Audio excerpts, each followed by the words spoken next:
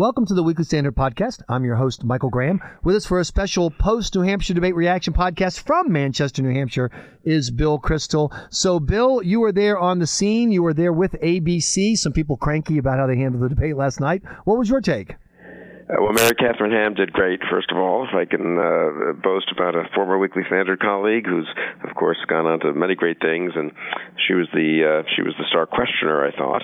And the debate was the usual mix of good questions and sort of slightly oddball ones. But my take was pretty much what everyone else's take was, which is I've been sympathetic to Marco Rubio, and I just gasped when he repeated, I guess, twice, the sort of same formulations as Chris Christie was chiding him for repeating the same formulations over and over again. So that was a pretty big bad moment, I'm afraid, for Marco Rubio. What do you think happened? Do you think that Rubio is just a slave to his talking points, or do you think he had, it's happened to me in broadcasting where you just can't, your loop starts going and you can't get out of it, and he just kind of had a moment, I can't call it a senior moment, a junior moment, a Marco moment. I mean, I've heard him make this argument before, and he can make it beyond talking points, which is that, and it's an argument I'm sympathetic to. You and I have discussed it before, that it's sort of a mistake of conservatives and Republicans to say Obama's naive and experienced. He knows what he's doing, and he's doing it in a pretty determined and unfortunately effective way. That was kind of the point Rubio was trying to make. Obviously, trying to take away the notion that he's the attack line, trying to negate or blunt the attack line that Rubio, is the Republican Obama. But he somehow got in his head that just saying that over and over again would be effective, and it was sort of at that point it became sort of almost out of context. Who's he arguing with here? It's an interesting intra-conservative or intra-pundit debate about the nature of Barack Obama's presidency, but it doesn't have much to do about what you would do as president, for one thing. And it's so frustrating. It's like a sports team where you sit at home on your sofa trying to call the plays for the coach. I was sitting there going, Marco, just spin around and say, yes, I give the same answers over and over again because I'm consistent. Unlike a guy who hugs Barack Obama one day and attacks him the next. But Marco Rubio, who seems to be so good at this, is this just one of those, hey, Sandy Koufax pitched a bad game? Is that what we're seeing here? Yeah, so that's the big question. And I thought someone had a good analogy that I think it was someone had a good analogy. I'm not blanking. I'm having my own little senior moment here. I'm blanking. Chris Christie. David French of National Review, which was the right question. Is this a Rick Perry moment where you make a mistake, a gaffe? In Perry's case, it was forgetting, the third cabinet office, saying oops, and it sort of plays into a narrative, perception of him anyway, and then it's very, very damaging. I went through this with Dan Quayle, totally unfair, but once you make that first mistake and people get and your enemies, your opponents get the narrative going, then every gaffe you make, if it's a certain kind especially, fits into deepens the impression. Or, as French pointed out, Mitt Romney had a horrible debate in South Carolina last time. He couldn't answer why he wasn't releasing his income tax returns. Newt Gingrich pounded him on it. Newt Gingrich won South Carolina, so it does have an effect to have a bad debate. But Romney came back, clobbered Gingrich in the debate in Florida, and then won Florida. So it's not by any means necessarily fatal to your campaign. But I think the Rubio people, they're up here spinning. I saw Rubio this morning on This Week.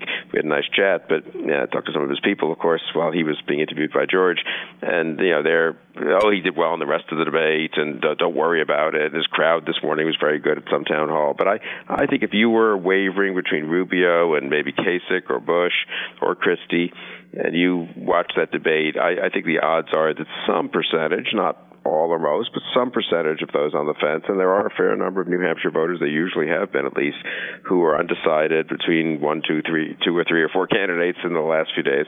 Some percentage, some greater percentage of those now go to the other candidates. I think it puts Rubio winning second in New Hampshire, which I would have said 24 hours ago he was likely to do.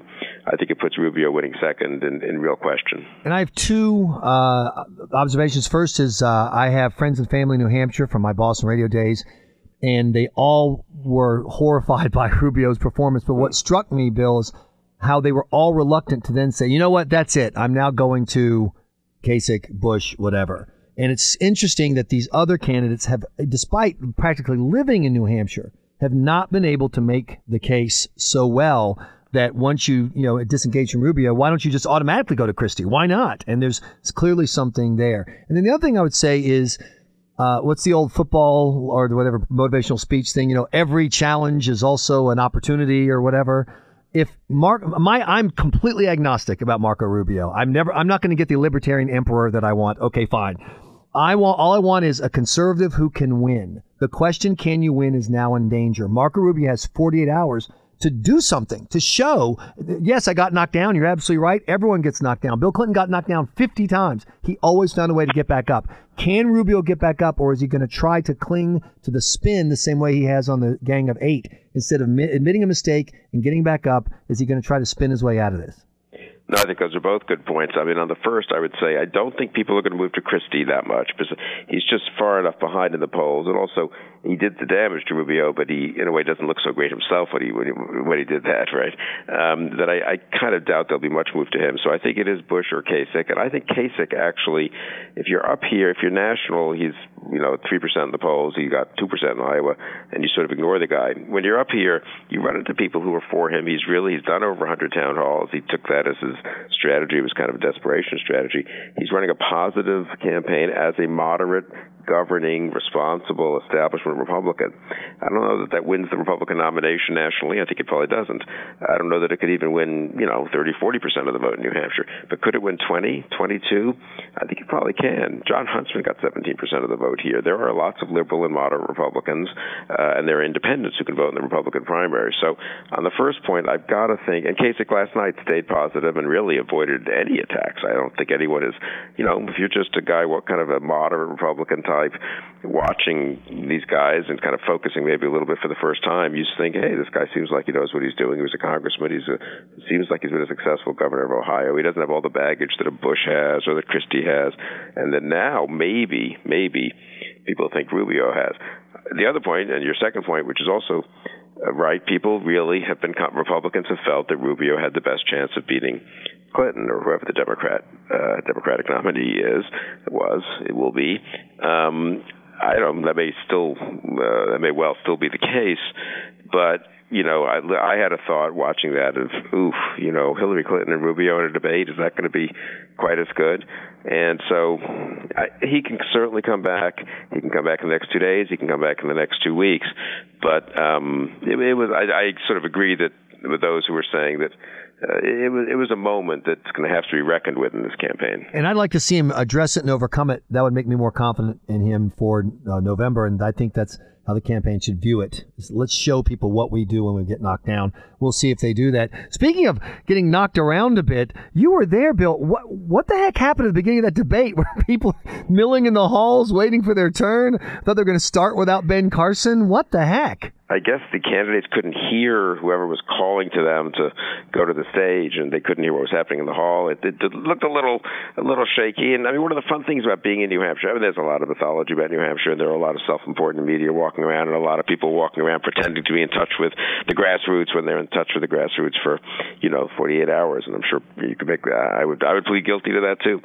Having said that, one of the fun things about New Hampshire is it is a small state, and it's snowy and cold out there, and you do this event at St. Anselm College, or once apparently a wonderful little school, but you're not doing it in some fancy studio somewhere, and there are regular people milling around, and the electronics don't always work quite the way they're supposed to, and people don't hear their cues, and they take those 2 breaks, during the debate, and during one of them, I was on up top with where George Stephanopoulos was before and after the debate, but during the debate, I just went down kind of back, the equivalent of what you'd say would be backstage. It was a gym converted, but so kind of the locker room, actually, literally, and we were watching, and they were set up with some TVs and snacks and Wi-Fi password, and then the second break, I walked down to use the men's room, and there's Marco Rubio and John Kasich also, and actually they had to wait a minute because there were a couple of people ahead of them. They were a little nervous, like, hey, I got to go back on stage. Do you mind hurrying? But there are certain things you can't hurry too much. Exactly. So it was a somewhat comical moment there at the urinals, and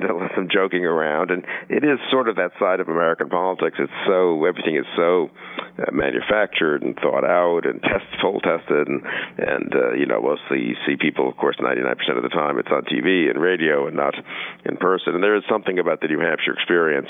I haven't been to a rally or town hall yet today, but Mike Warren and John McCormick and Steve Hayes and Jonathan Last are all at different ones, actually. I've just been talking to them. And, there is something about the kind of retail politics side of it that reminds you of, what democracy is about. Always count on Bill Kristol for the comedy at the urinals from every political debate. You can always Thank you. Yeah, right. That's always good. Maybe we can strike this from the I'll edit it out later, Bill. Don't worry about it. I'll edit it out. So, notice the one magic word we have not said after 10 minutes of talking about a GOP debate. Trump. Yeah. We haven't mentioned Trump. And, of course, part of that's bad news for Rubio. I bet he wishes we were talking Trump. But the other part is, what did you think? Did Trump do good, bad, any impact? Did he solidify his slot as the guy who's going to walk away with New Hampshire Tuesday night? I don't know. I mean, several people I talked to thought he basically skated along. He gave Trump-like answers, which I think if other people had given them would be sort of ridiculed as having no facts or as having kind of slightly ridiculous premises, like we need a health care plan that will prevent people from dying on the streets. No, that's really controversial, But some people thought maybe the act's getting a little stale and that it won't go over quite as well as it did 3 debates ago. I guess the smart people I've talked to up here think what will happen to Trump is similar to what happened in Iowa. I mean, he'll probably win New Hampshire, but his vote will slide at the end. He'll underperform compared to the polls. If he's at 30 or 31 in the polls, maybe he'll end up at 25, 26. The late break won't be to Trump. I think it could be pretty close, actually. I maybe this is the wish being fathered to the thought, but I wouldn't be so surprised if Trump even slid to the 23, 24, and then if you do the math, a couple other candidates are probably going to get close to that. So this could be a surprise Tuesday night, or it could be that Matthew Dowd, who's been through several campaigns, thinks no, Trump probably just wins in the high 20s pretty easily. Either way, it's a big deal. And look, if he wins, he wins. A lot of analysis. We've been talking about Rubio, Kasich, Bush. What if you go 4th, 5th? People are all saying, well, can you stay in if you're 5th, 6th? Who's going to get out? At the end of the day, if history holds, and it's a big if, and maybe this year is quite different, and it is obviously quite different with Trump, but still, if history holds, if you have to be first or second in New Hampshire to win the nomination in either party, if history holds, you have to be first in Iowa or New Hampshire to win the Republican nomination. Cruz was first in Iowa. He has a kind of ticket, you might say, to stay in for quite a while, I think, just by virtue of that. Trump was second in Iowa. If he's first or second in New Hampshire, he has, and presumably he will be, he has a ticket to stay in. Are there that many more tickets? I think that's really, can Rubio and Kasich and maybe even Bush go on, and what are the implications of all three of them go on, and couldn't they actually put it together then to win? Part of me thinks, this could just be different. We could have 5 or 6 candidates going into March and April, getting some votes, getting some delegates. There's a lot of proportional representation even after March 15th. But part of me thinks maybe the historical rules hold, and whether Kasich beats Rubio or vice versa Tuesday night could turn out to be really, really important. Well, I think one ahistoric aspect, though, is Trump, because there are so many Republicans who simply have said, I will not vote for Trump. And as long as the non-Trump votes stay split, you wonder where that goes. But they're not going to go to – there's no point at the end where they converge and say, okay, I'll take Trump now. So I think that's kind of different. I'll tell you what else is different, Bill, is having Democrats invoking – eternal damnation as part of their campaign platform. And I was stunned when former Secretary of State Madeleine Albright at a Hillary Clinton rally said that there is a special place in hell for women who don't vote for Hillary Clinton. Maybe this is the new day. Maybe the evangelical vote's going to swing over to the Democrats now as they invoke hellfire and brimstone. The wonderful comedic comic writer who writes under the name Iowa Hawk, but most people see him on Twitter, I bet, and follow him, and they should follow him, and I'm sure you do and I do on Twitter, had this fantastic comment, which is, well, if that means that going to heaven if that means Hillary Clinton and Madeleine Albright are in heaven, and the other women who aren't supporting them are in hell, maybe we should all hope to go to hell. I mean, do we? It's really a little bit shock. I mean, of course, she's just saying it, and she's trying to show, just women's solidarity. But it's a creepy statement when you think about it for a minute. I mean, really, she's the former Secretary of State of the United States, Madeleine Albright is, and she's saying about another former Secretary of State that that women all over, our daughters and wives and everyone else, are sort of betraying the cause of womankind if they don't support Hillary Clinton. If some Republican made that comment, even in jest, I mean, it would be a huge, scandal, and the candidate would get asked about it and would have to distance him or herself from it. But I don't know. I think we conservatives are talking about Madeleine and ridiculing Madeleine Albright's comment, but it seems not to have gotten much attention from the mainstream media. Well, there's another context. What if Marco Rubio or Ted Cruz has started their comments last night by saying every Hispanic who doesn't vote for one of us is going to hell? People would say, "Are you crazy? That's nutty."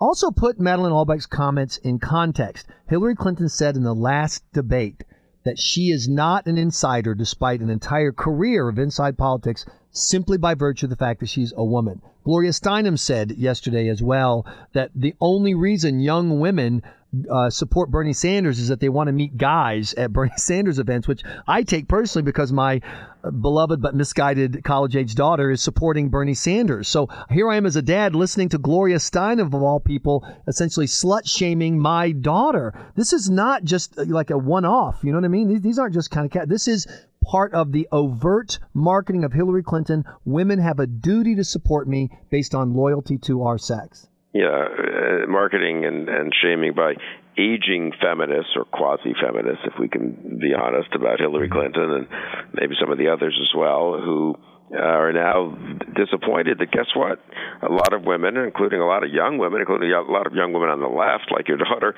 are choosing Bernie Sanders. They're not choosing him because he's a man rather than a woman in a tie. Maybe they would prefer a woman, but they're choosing him because he actually has different policy views from Hillary Clinton. We discussed this on the roundtable on This Week. The most stunning thing about Hillary Clinton, George Stephanopoulos did an interview with Hillary Clinton, and she had whatever. She wasn't very effective, I didn't think. But it's not like there's no response to Bernie Sanders, right? I mean, why can't Hillary Clinton just say, "Look, Bernie and I disagree on a lot of issues. He is a socialist. I'm a Clinton Democrat. I think I'm progressive. I want to tax some of the rich more. I hate those horrible Republicans. I want to protect the environment. Blah blah blah. But I also believe that under my husband, the economy grew for the rich and the working class and middle class alike, and we can help Main Street without destroying Wall Street." These are not hard talking points, and we've heard them for 20 years, and they've been pretty effective politically, honestly. It's hard sometimes for us Republicans and conservatives to answer them. So that's available to her.